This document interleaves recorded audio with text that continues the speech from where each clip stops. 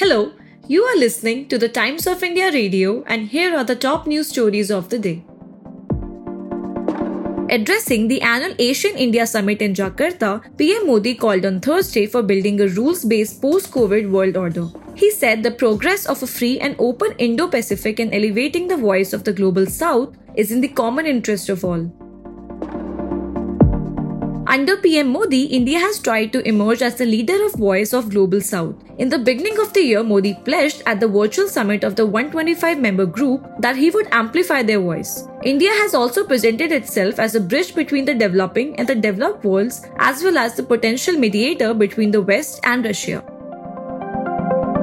The Supreme Court, which has consistently held that unreasonable delay in lodging FIRs can be a ground for suspicion regarding the prosecution's story, cautioned courts to be on guard in such cases and test the evidence meticulously before coming to any conclusion.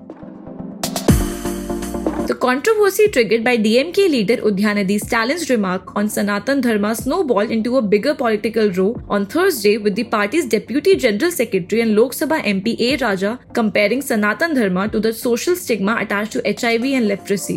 While Tamil Nadu CM and DMK chief M.K. Stalin on Thursday tried to defend his cabinet colleague and son Udyanidhi, the BJP scaled up its attack not only on DMK but the entire India alliance, of which the ruling party of Tamil Nadu is a constituent.